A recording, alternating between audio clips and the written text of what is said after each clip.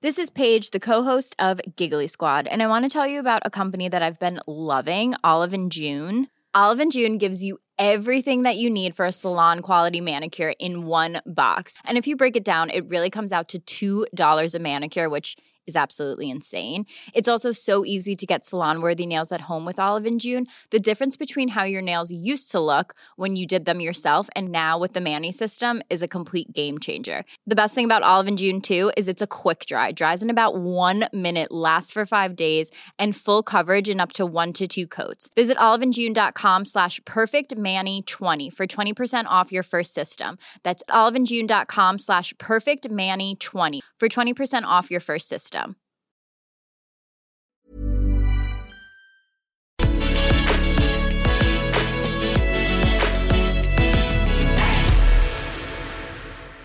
Vive la République. No political commentary. I'm just happen to be in France at the moment. Bear with us for this show because about half an hour before we came on air, the whole internet just went down. So I'm using my phone's hotspot. So this has been quite the experiment. Now, I guess some of you might think, do we need to talk about this anymore? I think we've all had our fill of general monarchist coverage, but it is the big news story of the time. We talked, of course, last week we did do a section on the war in Ukraine.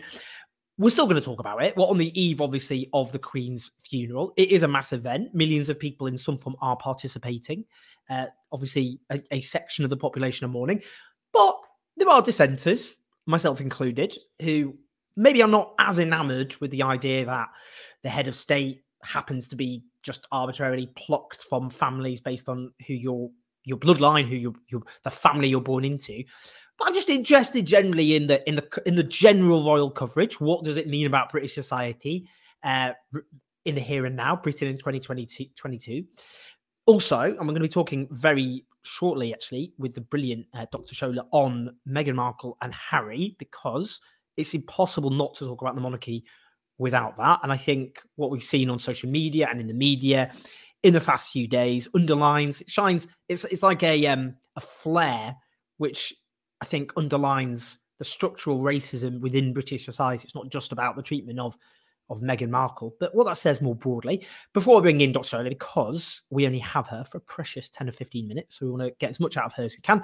If you're watching live, do click on the YouTube link, because I know lots of you watch on Facebook, but prefer if you watch on YouTube, and then press the like button and subscribe. You can use Super Chat to support the show, and also to put questions to the guests. I will read out all of the questions, all of the people at the end, and thank you personally. And obviously use patreon.com/OwenJones84 to keep the show on the road. We're going to Labour Party conference next week and then Conservative Party conference. I got all the lucky gigs. Those documentaries are funded by you. We pay a videographer to make those videos on union wages, and we can only do that because of your support rather than various millionaires who aren't that generally supportive. And obviously listen to us on the podcast. Right, I'll just bring Dr. Shola now. Hello, Shola. How are you doing? I'm great. Good. How you doing? Good morning. It's it's afternoon. It's afternoon, but it feels you're fresh. We're all fresh. So let's just pretend it's the morning. Okay. Raring to go. Now, Shola, you're one of my favourite people, so it's really great to have you on. We last had you on about a year and a half ago, and I think that was we were talking about Meghan Markle, as you'd expect. Now, I just want to put on, this is something I find astonishing. And by the way, for those who don't know, Shola does brilliant books, commentary, brilliant commentator, just all round, many hats. Do look her up, as ever. I would just put this clip from a documentary, which is from the Me You Can't See, which I didn't know about at the time, and I shared it on social media, and people were like, "You should have seen this in the first place." But let's just put on a little clip. That was the start of a learning journey for me. I became aware that I'd been living in a bubble within this family, within this institution, and I was sort of almost trapped in a thought process or a mindset. Within the first 8 days of our relationship being made public was when it said Harry's girl almost straight out of Compton, and that her exotic DNA will be thickening the royal blood. We would get followed, photographed, chased, harassed. The clicking of cameras and the flashes of cameras makes my blood boil. It makes me angry. It takes me back to what happened to my mum, what I experienced when I was a kid. That's enough. But it went to a whole new depth with not just traditional media, but also social media platforms as well. I felt completely helpless. I thought my family would help, but every single ask, request, warning, whatever it is, just got met with total silence or total neglect. Pretty damning stuff, I have to say. I'm really shocked I didn't see that the first time. I mean, just as an example, before this, just an example of the coverage people might or might not be aware. So this is an example of Kate Middleton, Daily Mail, pregnant Kate tenderly cradles her baby bump while wrapping up her royal duties. Oh, it's all very cutesy. Same thing with Meghan, but different angle. Why can't Meghan Markle keep her hands off her bump? Experts tackle the question. So that's got the nation talking. Is it pride, vanity, acting? And then let's just look in terms of social media, which Prince Harry was referring to there. Here's one viral tweet. The smirk. She couldn't care less, even holding hands again, walking out, no class, even now disrespecting Queen Elizabeth, traditions and protocol. I mean, that's just, mate, it's just deranged. It's just unhinged stuff. Tell us, just what in terms of the last few days with Meghan Markle and social media and all the rest of it, just give us a kind of your general sense of what's been happening. It's just been pure madness. It's insanity intensified. Okay, so first of all, I want us to be able to put this in the right context. Before the Queen died, about 2 or so weeks before the Queen died, the entire world, it seemed like the entire Western world, let's give it that way, from Britain to the US to Australia and the like, it was all about Meghan Markle, right? Because of her Archetypes podcast and the interview that she gave. Back to back. It was coverage after coverage, negative coverage after coverage, right? And of course, social media went afire with it. And then the Queen passed away. Harry and Meghan happened to be in the UK. Before they came into the UK, of course, the conversations was around them. Are they going to see the Queen? They come to the UK, then the Queen passes, and look at the depth of the conversations around them. It's almost as though it's not even almost as though we know that there's nothing Meghan Markle will do that will satisfy these people. So the examples you gave around, cradling the bump. It's so ridiculous. Many women do that. I did that with my 3 babies. Either you want to connect with the baby, or maybe you need to just quickly scratch an itch because your belly's stretching, whatever it is. But for her to be continually faced with this abuse, and then look at that comments around Harry and Meghan holding hands. Oh my God, that must be a cardinal sin, right? And then them calling her facial expression a smirk. Okay, let me tell you what a smirk looks like. Priti Deepotedem Patel has a permanent smirk. That is what a smirk looks like, not Meghan Markle.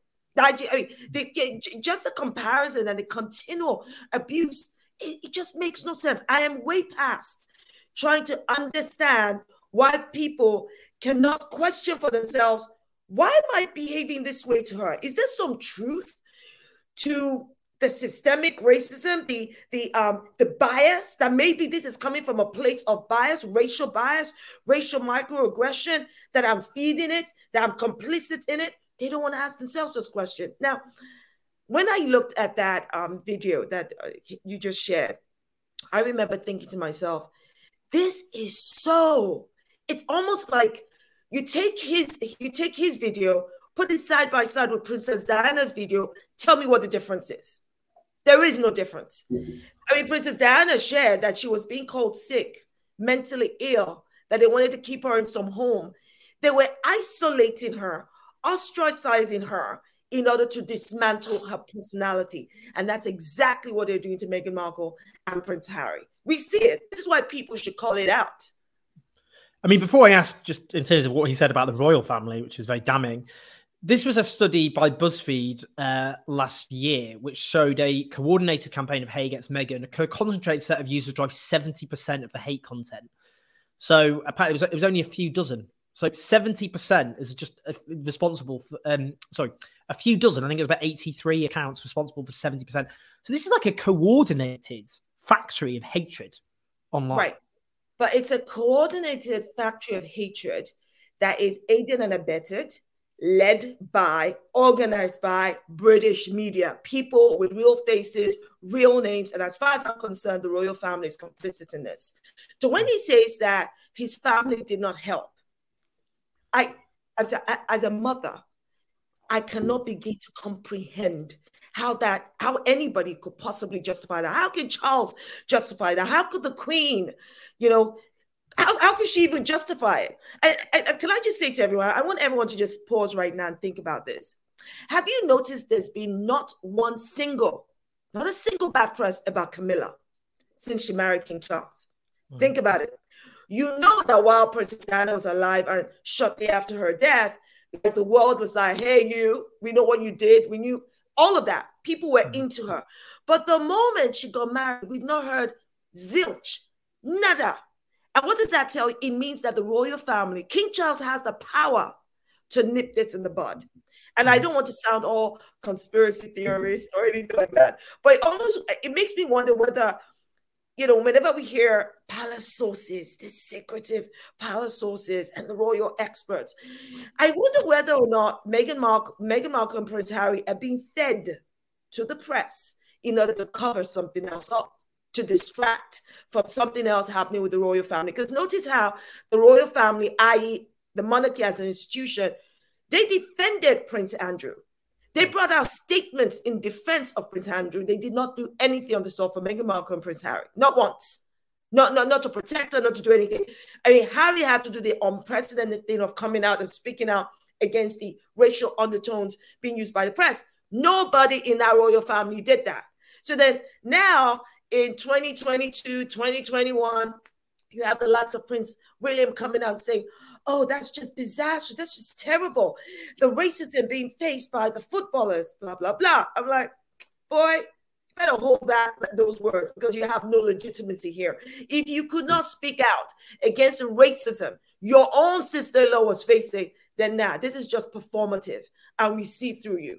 And this is the point. This is why I think, even with the Queen's passing, I don't understand why the monarchy can't see that every action they take will be interpreted towards their legitimacy, towards their relevance.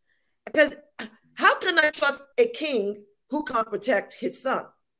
If you can't protect your son, you can't protect me. How can I trust an institution that is meant to be there to serve us, but could not even protect its own daughter-in-law, granddaughter-in-law, and son from mental health issues, could not support them? That means when you come with all the, mental health is but I'm like, no, you're talking out of your other whatever, because I don't believe you. If you can't take care of those closest to you, I do not trust that you can take care of me. I mean, it's such a critical point, that, because obviously that's how they're set up. They're supposed to be the guardians of the nation or whatever. That's how people. There was one Tory MP approvingly referred to their small child, saying, King Charles will look after us now, which I'm quite sure that means in practical terms. But in terms of, you made that point with Prince Andrew and his former associate of the prolific paedophile Jeffrey Epstein. Yeah. I mean, what Harry says about the royal family is utterly damning. I mean, what do you think in terms of, in terms of what that says about the institution of monarchy, what he's talking about? What does it tell us about King Charles and the institution itself of monarchy? I think you take what Prince Harry said and then look at the past week since Charles became king. We heard in that his first speech, him express love for Prince Harry and Meghan. And at first I thought, well, that public expression of love, maybe that would go some way in pushing back the detractors and haters, right? I thought maybe. But then they started to mess up. There was a military uniform. He can't wear it. Why can't he wear it? Oh, we weren't given any good reason. I'm like, this is he's not a boy anymore, but, I kind of feel like I'm an auntie to Harry. But this is a young man who served his country, who rose up in the ranks, who did 2 tours, right? Who has been supporting injured war veterans, the founder of Invicta Games. I'm sorry, who else is worthy out of you lot to wear the military uniform? And why allow it to be a subject of conversation? And then they did a U-turn. And then we hear about, they were invited. Now they're uninvited. It seems to me that Charles must know that we can see this is intentional. Because if you place your own child in a position to be a subject of mockery, a subject of continued abuse, that people will take every single word you say, they will tear it apart, right? And attack your child, and more importantly, your child's wife. It tells me that you know what you're doing, because the royal family have had 4 years or more.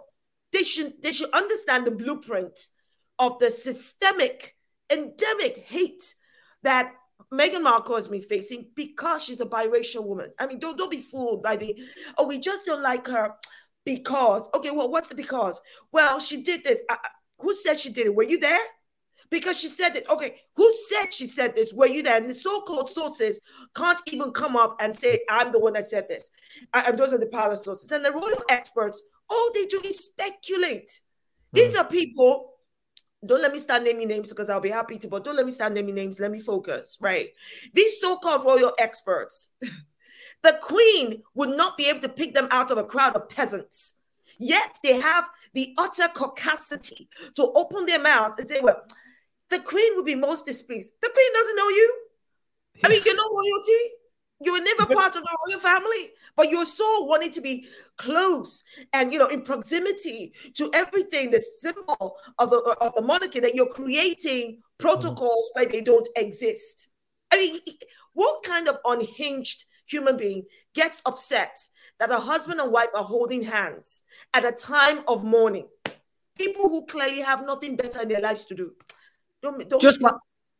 Just lastly, because I know because I know your kids for start need to use the internet, which we've banned them from doing, so we can talk to you. Just lastly, there's an interesting piece, I say interesting, in the Sunday Times. Was the Queen the ultimate feminist? Her children took her name. She changed succession laws, and for all her studied inscrutability, Elizabeth II had a power beyond words as a female monarch. The Queen is a feminist icon. Are you kidding me? Okay, let's just break this down right now. I read that and I'm laughing my head off. So first of all, she's not feminist icon to me, okay? Let me help people break this down. She got the role by inheriting it. That's it. It's inheritance, right? And I do not see any young child, any young girl in this country that will look up to the Queen and go, oh, that would be me one day. One day I'll be Queen of the United Kingdom. No child can do that. Certainly not a black or brown child. We know that. So I'm sorry, she's icon for who? And yes, she did do something to change the primogeniture laws, right? We know that. So that, girls in the succession lines are not outpaced by their brothers. That's a good thing. But look at when she did it. First of all, she benefited from the hard work that ordinary working class women in this country had fought for in order to be able to change. So she benefited from the change in society, the evolution in society. The Queen, in her 70 years as Queen, did not publicly, vocally, visibly stand up for gender equality or stand against gender inequality. I mean, there's so many women, thousands upon thousands of women that visibly broke down structural barriers so that girls, I was once upon a girl, I know I'm a woman now, I know. But I was able to look up to them. And young girls today, including my 3 daughters, can look up to them and go, oh, one day I'm going to be a lawyer, a doctor, an entrepreneur. One day I'm going to go into space. I will start my own business. I will do multiple things. Because you see, those are the women. Those are the icons. They changed society, not Queen Elizabeth II. And every single thing she did to change the laws benefited her family. Didn't benefit you, didn't benefit me. So I'm sorry, what kind of feminist icon is that? But again, look, I respect that everybody has their standards. Some people just have a very low threshold. I mean, because that's a very low standard. If all you had to do was inherit a role and people just out of reverence and deference start to give you exaggerated epitaphs, then well done. And you see, the only reason I'm responding this way, I need people to understand, and many people who are responding this way about the passing of the Queen, it's not because we don't want to be respectful about your right to mourn her or what you want to say about her. It's because you are now being disrespectful to us with your whitewashing and the lies. You know, here I am trying to stay back and they keep reining me back in. I'm like, whoa, hold up. This is Shola now trying to just eat her jollof rice, chill out, be cool, let you people do your thing. And every single time you're bombarding me with wall-to-wall coverage. Oh, she did this. She was Queen Elizabeth the Great. No, she was not. What the hell is the Great? I mean, please, somebody to find out for me. So yeah, that whole thing about feminist icon, I don't agree with it. I don't believe she was an icon. I do not believe, even if she was she a feminist? I would like to know what that is, because we know that the whole understanding of what feminism was and how people refer to them as to themselves as feminists changed over time. So that there was a time that we know that some women did not even want to refer to themselves as feminists. So would Queen Elizabeth have referred to herself as feminist? That'd be great to know, but we don't know. We know nada, absolutely nada. But because people have romanticized Queen Elizabeth so much, they're now trying to bridge the gap. They know nothing about her. Okay, that's the truth. You do not know, neither do I know, but what we do know is what she did not do with the power she had. And let me just quickly add this point. People immediately go, how dare you? That woman, that Shola woman, how dare you? She didn't have any power. She was powerless. Did you just say that she had power? I mean, that headline you just showed said she was a powerful monarch. Liz Truss said she was the reason Britain is great as it is today. Okay, she can't be the reason for your greatness and not have power. People, are we speaking Latin or Swahili? Aren't we speaking English here? You can't write in plain English. Then when we deconstruct your plain English, tell us that what you wrote is not what it means. I know it's Sunday, but people, please don't try my patience. Okay, I'm just trying to be chill today. Get through tomorrow because 20th September cannot come soon enough. Honestly, so we're both going to get arrested for treason and thrown in the tower, but that's fine. That's the price we pay for expressing our opinions. Shola, honestly, there's so much love in the comments for you, which is unsurprising, because you are, as ever, sensational, just so on point, brilliant stuff. Everyone go and buy This Is Why I Resist by Shola. It's a brilliant book. Can't recommend it enough. So do go and order it now. Just right a second. Shola, honestly, such an honor. You've got to go and let your kids use the internet now, so we'll obviously have to eject you for that, for Wi-Fi bandwidth purposes. But endless love, and I'll speak to you soon. Thank you. Take care. Yeah, you take care. Brilliant stuff there from Shola. If you're watching on Facebook, do click on the YouTube link and join us there. But let's just bring in Aaron Bastani. Hello, Aaron. How you doing, mate? Boo, can you hear me? I'm good. I can hear you loud and clear, Owen. You're in France, I hear?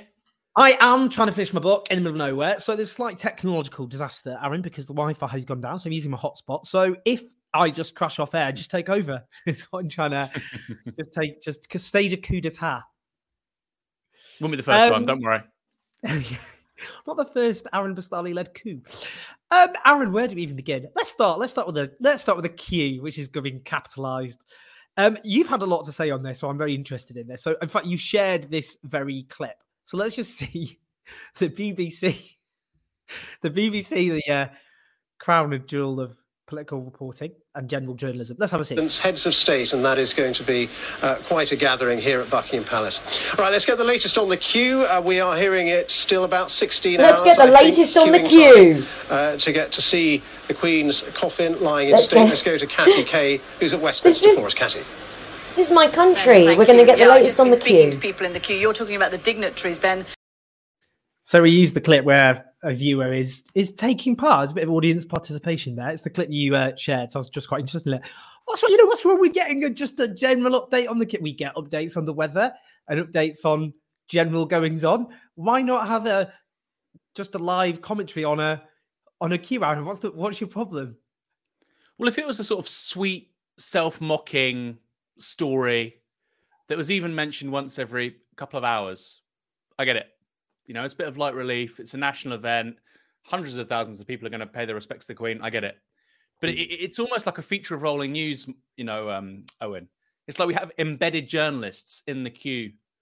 And I think it does highlight this very strange intersection of celebrity, banality, what passes for politics in this country, because it's not politics, and the media. And for me, it's just that it's the sweet spot of all of them. So I think it does tell us a lot. So people saying, "Oh, Aaron, Owen, why are you criticizing people queuing?" No, I think it's actually quite indicative of why we have major problems with the media in this country. Yeah, I'm going to keep talking about the queue actually because I think just to fuel that. Look, I'm not going to put a tinfoil hat on. I think this is an entirely reasonable point that the queue is completely contrived. So, for example, as lots of people have made this point, but I'll just give one example. Professor Alice Roberts, think about the queue. Could there not have been a simple ticket system in time slots? Yeah, there could have been. There wouldn't then have been this massive queue, which then would have been part of this great national spectacle. They've done this on purpose, haven't they? They could easily, obviously, they knew huge amounts. London Bridge is the operation that kicks into action when the Queen dies. This has been planned for years and years, meticulous details, all the rest of it. This queue is a complete fabrication, isn't it? Because they could have just and actually, let's be honest, there's lots of elderly people and vulnerable people and disabled people in this country who want to pay their respects. I'm not sure, maybe there is a particular system there. I'm not sure there is. They've done this, but what I'm saying is this is a complete fabrication, isn't it? It's not actually necessary to have a queue in this way. I think so. I don't see why anybody would say that's tinfoil hat. I mean, I don't think anybody would disagree that what we're in the middle of here is a massive moment of political theatre. And even the defenders and advocates of monarchy say, well, this is what it does best. It provides a spectacle which brings the country together. And that's exactly what the queue is. It's a spectacle. And you're absolutely right. If they were given the choice between a highly efficient, you have to wait 20 minutes and we'll give you a number or a piece of paper or a QR code and you can come back at an allotted time, they wouldn't do that because it doesn't provide the spectacle. Like you say, this is the point. This is the point. We have this sublime of the country coming together, which of course is very difficult because there's 65 million people in this country. Many disagree. So how do you, from that material, create this vision of solidarity, togetherness, and consensus around how we all feel? Well, this is a great way to do it. So you're absolutely right. Of course, it's part of the plan. And it's been. I wish we planned the economy, Owen, like we plan our pageantry and ceremony around the monarchy in this country. We'd be a lot wealthier and more prosperous. Yeah, we don't want the queues though. In terms of the people, apparently the BBC said about the queue. BBC said the queue to see the Queen is so long it can be seen from space. So let's just have an example. Let's just see in practical terms. You can see individual people from space, like you can. And also, just looking at that, I mean, you can kind of work out that's a queue, I suppose, if you were kind of looking for it. Yeah, it's not. It's just that's just a comment on technology now, isn't it? That you can use low orbiting satellites, spyware to just zone in. It's just mad. Mad. Because just another aspect, we're going to start talking about the queue. I just think it's funny. So Phillips, there's been this is a big scandal. It's Holly Willoughby, who everyone loves, I think. And Philip Schofield, got lots of evidence. Philip Schofield grew up with Philip Schofield on Live in Kicking? Anyway, going live maybe. Anyway, looking very morose, very sad. But they skipped the queue, or did they? Because according to This Morning, they're actually just filming. But I found that funny because it was this idea of people getting angry about. What are you saying? Imposing a privileged hierarchy? This is supposed to be an egalitarian moment to worship the institution of monarchy. Yeah. It's amusing. Yeah, and it also captures what the institution of constitutional monarchy is meant to mean. So, and we saw it in this kind of very puzzling article by Paul Mason with the New European, but actually he gave voice to some of the presumptions around the House of Windsor. So it's at once aristocratic but democratic. It's at once exclusive, but popular. It's at once prestigious and archaic, but also, it falls prey to the cult of celebrity. And I think this is, a great snapshot of the contradictions of how we view our society and our politics. Britain is a remarkable country, because it gave rise basically to the world's first nationalism, but it's at the same time tied up with an empire that no longer exists and a set of feudal institutions like the Crown. And yet we're in the 21st century pretending that it's normal. It's not. It wasn't normal 200 years ago. It certainly isn't normal now. And that contradiction really highlights that. But quickly on Philip Schofield, Owen, I think he's in big trouble. I think he's cancelled. I don't know what your thoughts are, but I think, I remember Gordon the Gopher too. I don't say that with any happiness, Owen, but and the BBC broom cupboard. But I think he's cancelled. Ed the Duck. Did he? No, I'm not sure he presented. That was Andy Peters, wasn't it? Sorry. That was Andy Peters, yeah. It's Gordon the Gopher. Yeah. Golden Gopher, I get mixed up because there was going. Do you remember what Trevor and Simon, Swing Your Pants? Do you remember that? Swing Your Pants with Trevor and Simon. Well, anyway, Philip Schofield presented that. Sorry, just having a little geriatric millennial moment there with that. And we're getting. I didn't bring up the Paul Mason article because I kind of think now, do we need to discuss Paul Mason? But you've brought it up, so we're going to have to just explain a bit more what his article was arguing, because I just think it's an interesting thing you raised. Oh God, well, it's crazy. Well, Paul has this habit of saying, "How about we do the most radical thing possible and embrace the status quo?" And that's his thing. That's been his thing for the last several years. Quite strange, really. But what was interesting about that article is it gave voice to how a lot of constitutional monarchists see the monarchy. They say, well, okay, yes, it's a monarchy. Yes, they sit at the top of this hugely unequal distribution of wealth in society, and particularly land, because it's, like I say, feudal. So, of course, it's very tied up to ideas of the land. And he said, well, this is basically a republic. And people say, well, what's a republic? Republic, in sort of Republican political theory, let's go back all the way to the Romans, res publica, res populi. The public good is the people's thing. It basically means self-government. Mm-hmm. And it basically means, putting the people first, popular sovereignty. And... Owen, I don't think people need to have a PhD in political theory to realize that monarchy and republics are quite different things. But the beauty of the Windsors and the constitutional monarchy in this country is that they can sell one as the other. Yes, this chap owns Cornwall. Yes, they don't even have to put toothpaste on their own toothbrushes. Yes, the Queen's dad and uncle were king emperors, but actually we're a republic. I mean, come on. This is the thing that angers me most, Owen, is the intellectual laziness. And that's all of this is. Oh, well, fascism doesn't happen in constitutional monarchies. Fascism literally emerged in a constitutional monarchy in Italy in the 1920s. Yeah, absolutely. So, the amount in the end, the king dismissed Mussolini. That's what technically that's what happened. The king dismissed Mussolini in 1943. Yeah. And so the amount of laziness, it's all of this is built on I don't want to swear because I'm sure you have a very elegant viewership. Don't want to hear me swearing on a Sunday morning, but it's all built on this pile of laziness and mental sloppiness, and yet that's sort of dressed up as, oh yeah, no, I've really thought hard about this, and actually we're a Republican monarchy. No, you just can't be asked to maybe say things that might be controversial, or to actually apply some thinking here, maybe do some reading. And look, lots of people don't have time to do that, but I would hope that somebody writing articles for a living like Paul Mason does. That's in the words of Roy Keane, that's your job. We've done the Paul Mason slot. I think it was necessary. There were arrests and general police harassment of protesters, including one young lad. God, I really have got old. I'm calling people young lads. Anyway, he because he heckled Prince Andrew. Let's just see how he defended that heckle. That powerful men shouldn't be allowed to commit sexual crimes and get away with it. This message comes from BOF sponsor eBay. You'll know real when you get it. It'll say eBay Authenticity Guarantee. And you'll feel it. Maybe it's a head-turning handbag, a watch that says it all, jewelry that makes you look like the gem, or sneakers and streetwear so fresh every step feels fly. eBay gets it. So look for the blue check mark next to that thing you love and be confident that every inch, stitch, sole, and logo is checked by experts. With eBay Authenticity Guarantee, you can trust that feeling of real is always in reach.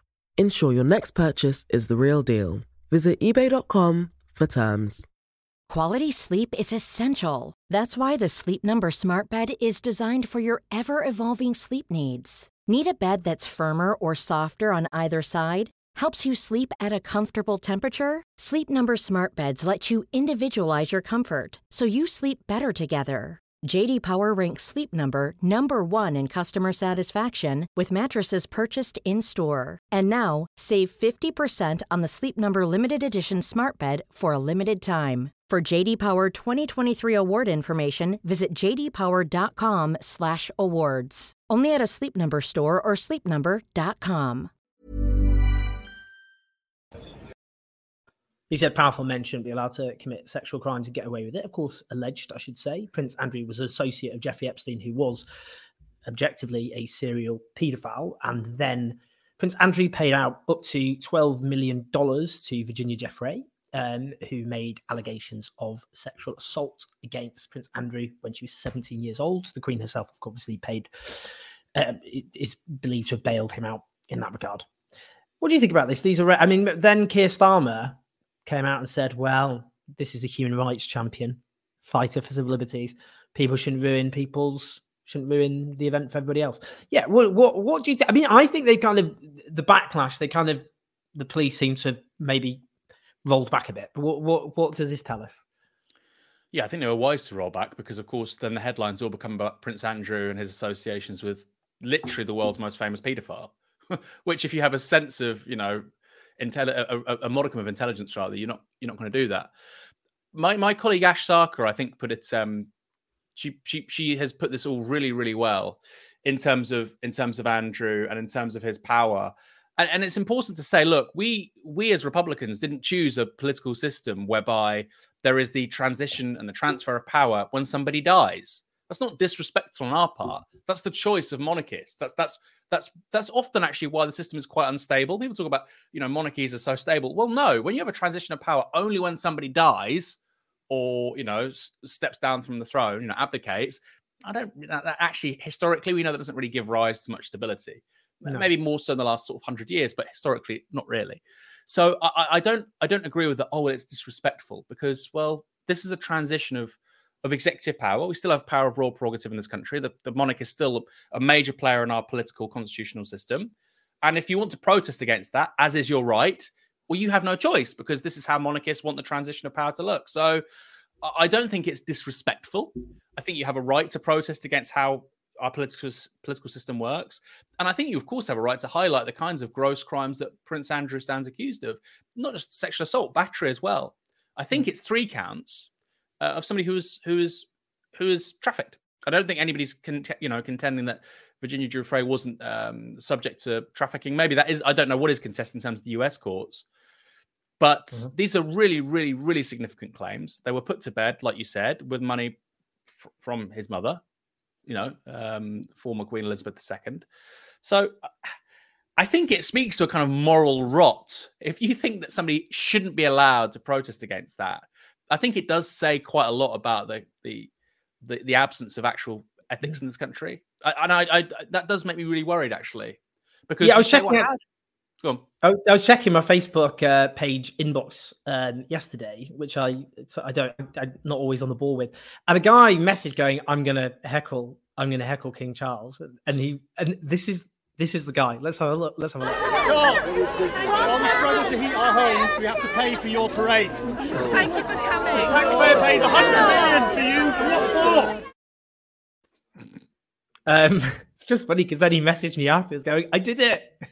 It's just very funny because I didn't check my inbox in time. I found this actually what more to the point. The New York Times did a article which is looking at basically fleshing out that guy's claims in a journalistic way.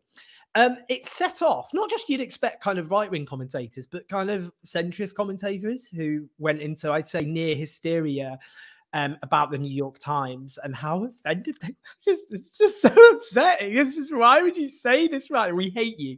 And they all start cancelling their subscriptions and all the rest of it. And I just found it a really interesting insight into how certain journalists see their position in terms of, they're literally personally, it's like you've insulted their mother. That's how they were behaving. Like the New York Times had done a hatchet job on their mothers when they're actually, it's just talking about the British establishment and the monarchy. It's an interesting kind of insight, isn't it, in terms of deference to power and the establishment that a lot of journalists are kind of open about in this country, to be honest. Yes, there's 2 points. I mean, what that gentleman was doing wasn't heckling. Heckling is saying, "Yeah, you bastard." He was highlighting a series of facts. And again, they're not really contestable facts. Of course, that's heckling. It's disgusting. It's beyond the pale. How could you say something which is, factually incontestable?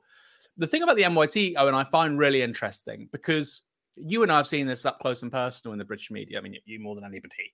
But you also were aware of, I think, probably before becoming a journalist, which is the central commitment to the British political establishment across the parties is a commitment to Atlanticism and a deference to the United States establishment. This is like, we have to do this. We're no longer the world's superpower, hyperpower, but we do get quite a lot of, perks out of being their number one subordinate. And that's just a matter of, national policy.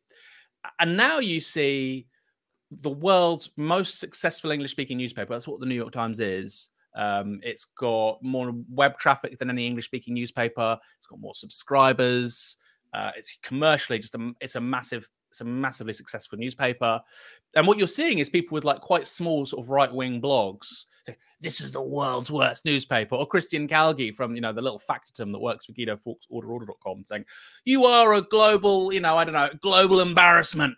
Well, no, and these people can't. Journalist. No, he said you're journalists of a global embarrassment, and he's this guy who works at this troll site. Yeah, you're a little bag carrier for some guy, some little tax avoider that lives in Ireland with a website in Westminster. Fine, but I think for these people, Britain lost a lot after 1945. But what it did have still was to be treated uniquely by the United States. We're not just another country. Right. And I think what the New York Times sort of coverage of this is, I don't agree with all of it, by the way, but I don't agree with the paper on anything all the time. But it's basically treating Britain like a larger version of the Netherlands or Sweden. And I think for them, that's like, how could you? It's like the ultimate betrayal, because how else do you explain this incredibly visceral sense of animosity and anger?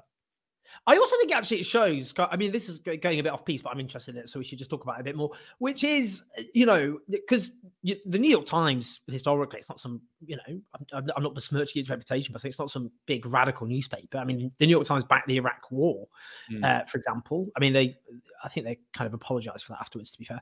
But, they've got some brilliant journalists, they've done some brilliant journalism, and they're a liberal newspaper. And I think it just shows how a lot of British liberals have been radicalized over the last few years. They've become what maybe we would describe as agrocentrists, who define their politics above all else against the left. They see the left as the most morally outrageous, disgraceful wing of the political spectrum, not a racist, authoritarian, right-wing, conservative government that's actually in power and actually is introducing laws with devastating impacts on actual people's lives. I mean, it just seems there's been a divergence, because I think a lot of those sorts of liberals, you're right, very Atlanticist in approach and would look up to the kind of liberal establishment in the United States. But there has been, I mean, you saw it, when the withdrawal from Afghanistan with Biden, and then a lot of them were kind of like, he's a total. But it's quite interesting, isn't it, that a certain type of British erstwhile liberal, I don't know what they are now, have radicalized in a very specific way, which actually means now they see mainstream American liberals in a very different way than they would have done maybe 10 or 15 years ago. Yeah, I mean, we see that on a bunch of issues, right? I mean, it depends who you're talking about, because, of course, not these British liberals all don't believe in the same thing, but it can be LGBT rights. It can be foreign policy, like you say. I mean, you had these people saying, we need to stay in Afghanistan. Even if the Americans don't, Britain has to stay. Well, that's a death sentence for every British, member of the armed forces in Afghanistan. That we can't do that. It's just not realistic. So, yeah, it is interesting. And I know, and like you say, what seems to me, what's the legacy? We've been 14 years after the global financial crisis. British liberalism, historically, this major tradition. What's its big legacy in the last 14 years? Well, one is trying to stop Brexit. It failed. And the other one, and I think this is actually the bigger one, is hatred of the left. And you look at like the New York Times, you've got Paul Krugman, who's not a radical, right? But these are people who've adapted to the last 14 years. They say interesting things. You look at the Netherlands, you've got people like Rutger Bregman, a liberal, but he says really interesting things, wants to solve political and social problems. And then you look at the UK and you go, well, where's our Paul Krugman or our Rutger Bregman? And they sort of don't exist.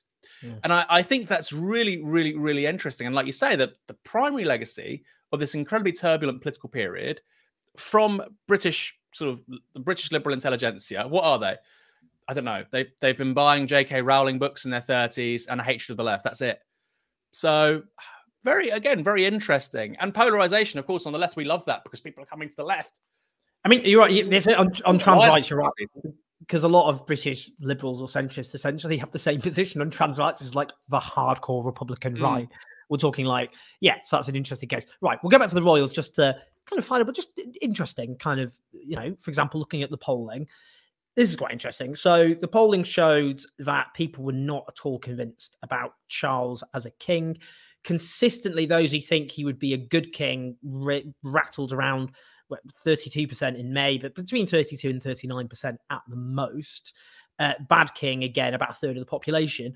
As soon as the Queen dies, suddenly there's a massive transformation in people's views. 63% think will be a good king. Only 15% say not, 22% unsure. What's happened there, and what does it tell us about maybe the future prospects of republicanism? Because a lot of people who, kind of Republican believers, which been relatively silent, because I think most people who support a republic decide it's not really the hill they want to die on. There's other more pressing issues. I think that's just a fair comment. But nonetheless, polling suggests about a quarter of the population would support monarchy, and amongst younger people, often a plurality support. People of colour as well, more support a republic than not. So you can see growing populations heading in a Republican direction. The idea was that the Queen was their star player. Like, no one really had any negative views about the Queen. She was quite an aloof character. We didn't really see much of her, but no, she didn't do anything that people deemed offensive in public, generally speaking. Obviously, very little scrutiny. But there was this idea, well, the King Charles is far more polarising. So actually that will make the monarchy's future more under question. But what do you think? Is that polling just a temporary bump because of the kind of hysteria on the television and everyone thinks it's indecent to say anything else? His mum's just died. Or maybe this is enough to just secure the monarchy. This is just the media operation goes brrr, and people fall into line for the long term. What do you think? Well, I think in England, there's going to be a majority support for the monarchy for a long time. I mean, probably for the rest of our lives. I mean, who knows? Events can change. You look at Juan Carlos in Spain, for instance. His ratings just capsized overnight. He had to step down, actually. In Scotland, Wales, Northern Ireland's separate, so let's just put that to one side. But in Scotland and Wales, I think it is a different story, and I think a lot of goodwill towards the Queen as the embodiment of the institution dissipates with Charles. Now, that's just a hypothesis, right? Let's see. We've seen a bit of confirmation with that. You saw, for instance, Dundee United fans booing at Ibrox yesterday. Not many, let's say 100 people, but the point is I don't think that was even thinkable in England. You had the booing of King Charles in Cardiff. So I think there's different sort of logics at work here. I think in answer to that question, Owen, though, I do think it's just a bit of a blip. That doesn't mean that I think, Charles is going to precipitate a republic, but it's natural for people to show goodwill to somebody who's just lost their mum, who's new in the job. It's something we can all sort of sympathise with.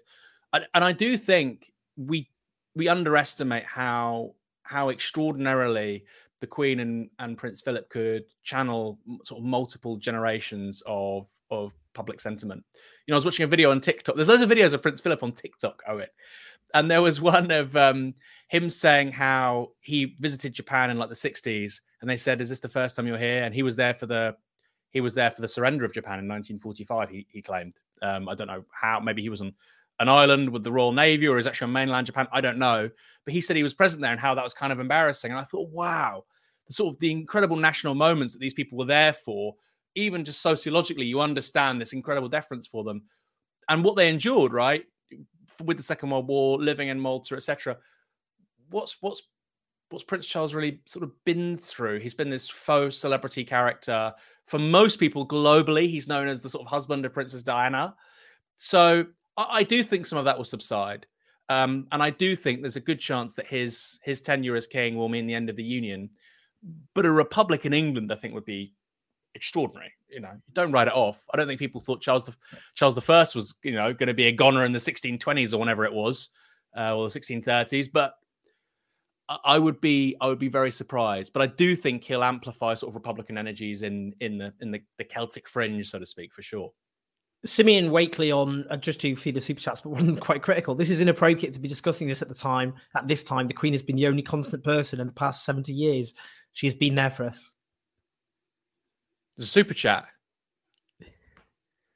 You got some interesting super chats. I mean, I saw, she's been there for us. I've seen some great sort of comments about this. Quite thoughtful, actually. So one was, Limmy on Twitch, and people were saying she's had an exceptional life, and he said, "I hope so. We paid for it. I would hope she had an exceptional life. The taxpayer paid for her to have an exceptional life, live in exceptional places, meet exceptional people, to sit on top of the sort of the top of the country constitutionally. I would hope she had an exceptional life. If she hadn't, something's gone very badly wrong." And then another one was, and again, this is just speaking facts, right? This is not, I think you could be a monarchist and probably say that. And another one was she outlasted 15 prime ministers or 16 prime ministers, whatever the numbers were. And you think, well, yeah, she lived She lived a long time. That's what she did. I mean, it's not really an accomplishment. It wasn't like she could have been voted out. She was the monarch. You know, if she'd lived another 5 or 6 years, it would have been another prime minister or 2 more prime ministers. So the sort of the rhetoric around this about accomplishment and exceptional. Well, I mean, yeah, she's the monarch. I mean, that's the point. And again, go back to Roy Keane. That's her job. She's meant to be there while all the prime ministers go in and out of the door. That's the job description. Again, very Tad Canwell. Go on. Sorry, go on. Carry on. No, I just think that the failure to even look at things remotely analytically, it goes back to what I said before, Owen, about lazy, sloppy thinking. It's incredible. Anyway, sorry. Tad Cantwell says, I mean, that's fair enough. If things go down like Charles I, can you avoid a new model army crossing the Irish Sea and making our streets run red with blood? Your most humble and obedient servant, Ted. That is, of course, referring to Britain's only experiment with a republic, which was the Commonwealth established after the English Civil War. And it's quite right to say that Cromwell unleashed hell and mayhem in Ireland. So yes, I would agree. Any future republic has to avoid going down that particular route. FSM and the dog. When will the media report on the queue for the NHS? Very good point. Obviously, the record queue, the waiting lists for the NHS, and obviously various hospital appointments have been cancelled due to the Queen's death. There was someone quite movingly speaking about their dad with lung cancer. They've been waiting for the appointment. This was a journalist waiting for the appointment, which got cancelled for this Monday. Nishat, we cannot have a true meritocratic democracy where the head of state is a hereditary monarch. People face starvation, energy poverty, while the media and politicians indulge in a carnal agree. I mean, that is the point. I mean, again, obviously it's going to get a lot of coverage. Like, we think we just, longest reigning monarch, whatever we think about it, huge numbers of people are invested in this. It's just pointless to pretend otherwise. I'd be interested in the TV viewing figures, because when the Duke of Edinburgh died, they fell quite steeply because people kind of got the gist and kind of switched off. But yeah, I mean, that's the point, isn't it? It's about it's priorities, which in terms of the social emergency facing this country did not get cancelled or suspended. It carries on, and yet the amount of media coverage which is commensurate with that emergency is not there.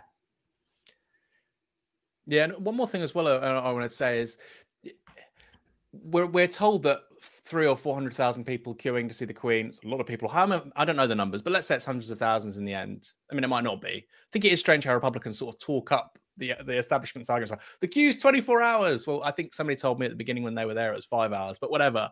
Let's say there's hundreds of thousands of people there. Well, it is interesting how that is a snapshot of the country, yet 12 million people voting for Labour in the 2019 general election. Well, that's barely anyone. No, it's important to say, yeah, of course, it's a lot of people, but I think more people voted Green in the 2015 general election. Of course, the cost of entry to voting as opposed to going somewhere and waiting, they're very different. But in terms of sheer quantities, what the power of this is about the spectacle, not the numbers of people there. And it's a social and political choice to say this represents Britain and this doesn't. Push back on it.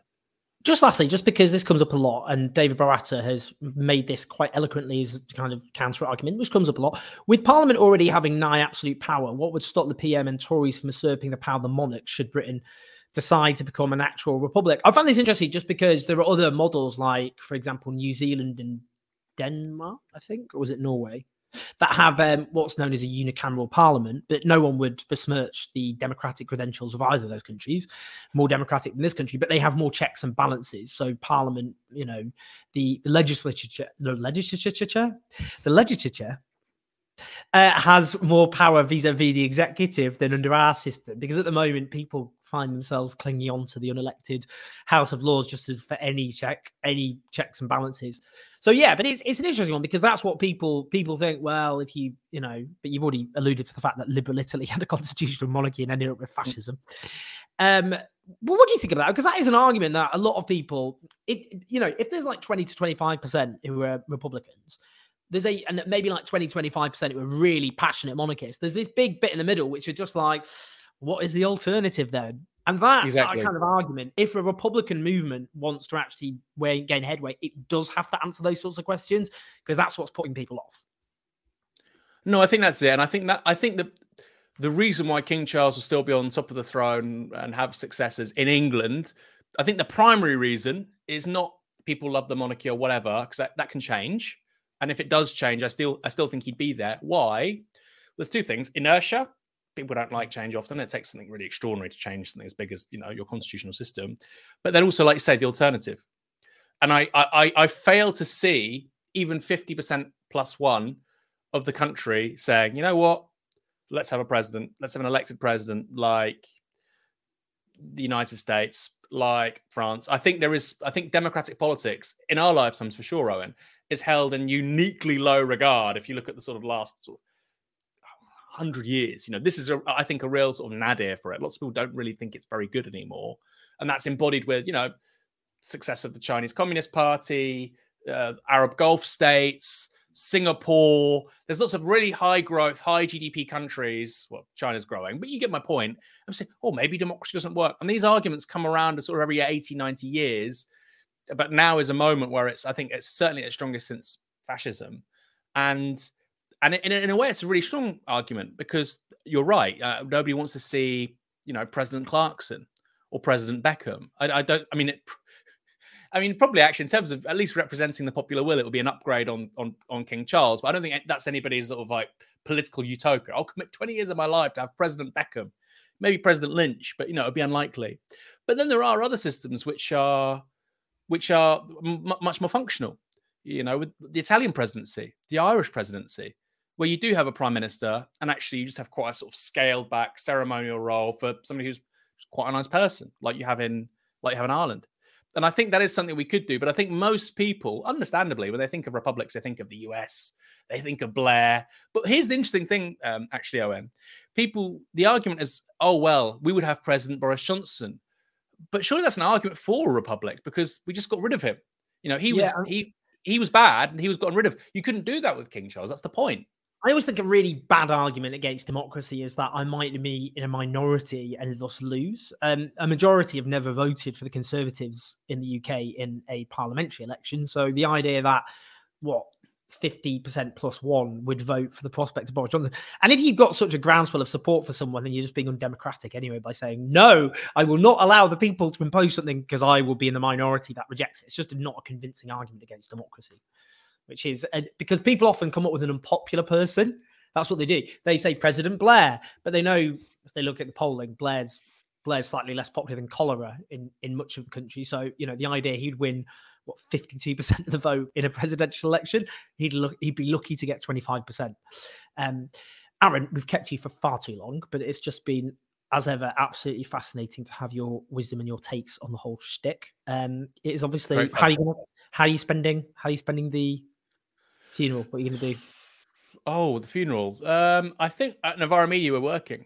You know, obviously there's meant to be a bank holiday, but I don't think we gave anybody a bank holiday. Yeah, we said obviously if you want to take the time off, you can. Right. Yeah. Well, we also do a 4-day week, so if people want to not work on the Monday, that's their thing. But no, we're not doing a bank holiday on Monday. Tiski will be back. Michael Walker will be back tomorrow. Even if I have to get the passionate monarchist Michael will be returning. I will be watching just because I'm on my own. I'm nearly at the stage of picking up a volleyball and painting a face on it and communicating with it. So I'll speak to Michael through, just chat to him through my computer while I'm, trying to write my book. Aaron, it's been a huge honor. So thank you so much. Aaron Bastani as ever. Brilliant stuff. I'm sure many of you already follow him on social media and all the rest, but do if you don't. Lots of love, buddy. I'll see you soon. Cheers, mate. Great stuff from Aaron, as ever. Brilliant stuff. Right, I need to go and write my book. That's why I'm here. The phone it's gone a bit glitchy again, I can see. But we more or less pulled through, guys. More or less pulled through. I feel pretty smug about that, to be honest with you. Nothing much to be smug about in life these days. So might as well just cling on to that. I'm hoping to get, I've got some interesting interviews lined up, but actually, going to Labour Party conference next week in Liverpool. I'm very excited to go to Liverpool. I love going to Liverpool. It's one of my favourite cities. Even though I'm sort of a Manc, so that is obviously treachery to my Manc roots. No, Liverpool's just an amazing place. Labour Party conference, I'm not massively looking forward to be honest with you. We are going to film a documentary. You make that possible. That's how we pay our videographer to make those films. And then we're going to do another film at Conservative Party conference.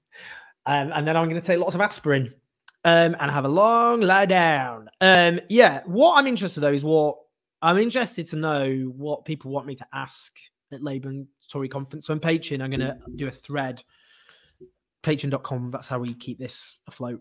And I will, basically, I want to know what do people want me to ask MPs and delegates and all the rest of it. We will chase people, we'll literally chase people around. If people have seen our last videos at Conservative and Labour Party conference, we literally just run.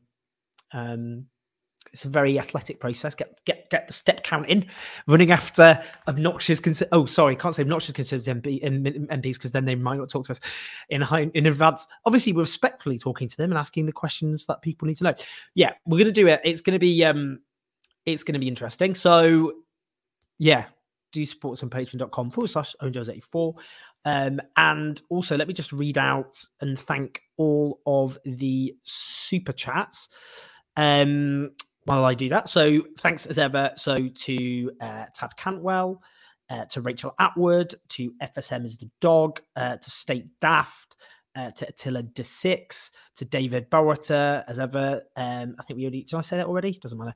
Have I missed any there? I hope I haven't missed any there. If I have missed someone, just let me know. Oh, we just had another one in. So for example, No Desale, what have you got to say about energy companies sponsoring some of the Labour platforms at the conference? I didn't know that, but I'm not surprised. Nothing surprises me about the modern Labour Party because the Labour leadership have obviously completely abandoned any general progressive disposition, and they are, going to bow down to Nishat 9197. Sorry, I missed them, and Simeon Wakely. To corporate interest. I mean, the whole shtick of the Labour leadership is to say, if you're a corporate interest, you're safe under our administration. We're not going to do anything to challenge the fundamental distribution of wealth and power in British society. Will it work? Well, maybe, just because the Conservatives have set themselves on fire. I mean, the Conservatives really have done themselves in pretty spectacular. I can't think of any government in modern history which has destroyed itself so fundamentally without much help from the outside. I mean, look at it. And then they've put Liz Truss in, who is... let's kind of hear from Liz Truss. I forgot to put her on, actually. Let's hear Liz Truss talking a bit of sense. I'm not against any of them personally. I'm against the idea that people can be born to rule. That people, because of the family they're born into, should be able to be the head of state of our country. I think that's disgraceful. I mean, that's a bit cruel because she was younger and everyone, lots of people go on journeys, change their minds. Still funny though. But it is interesting just in terms of how republicanism, actually, I think now a lot of even mainstream liberals who might have championed it have basically treated it as this kind of fringe thing which can't be touched, even though the number in the population has actually gone up. Anyway, I digress. So we will be going to Labour Party conference and Conservative Party conference. We were doing lots of videos coming up. I am finishing my book, which I know I've said for a long time and has driven me to the point of, just look at me. But we're getting there. And that's it. Thanks everyone for watching on the stream. It's been a real pleasure as ever. I will see you all next week. Probably do a show live on Saturday actually, because I'll be in Liverpool on the Sunday and I don't know how I'm going to record it. So I'll get back to you on that, but we'll do something. All right, lots of love. See you soon.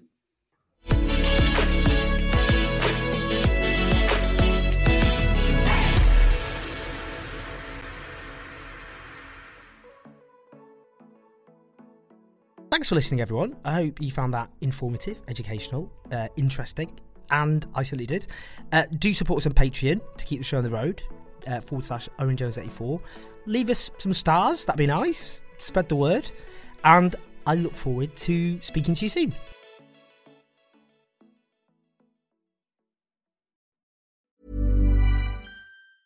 Hey folks, I'm Mark Maron from the WTF Podcast, and this episode is brought to you by Kleenex Ultra Soft Tissues, your ally to help tackle your allergy symptoms this season. I love the change of seasons, but nobody loves pollen and all those other things floating in the air that make you sneeze during this nice weather. Kleenex Ultra Soft Tissues are hypoallergenic and allergist approved, so fight back against watery eyes and runny noses without worrying about irritating your skin. For this allergy season, grab Kleenex and face allergies head on.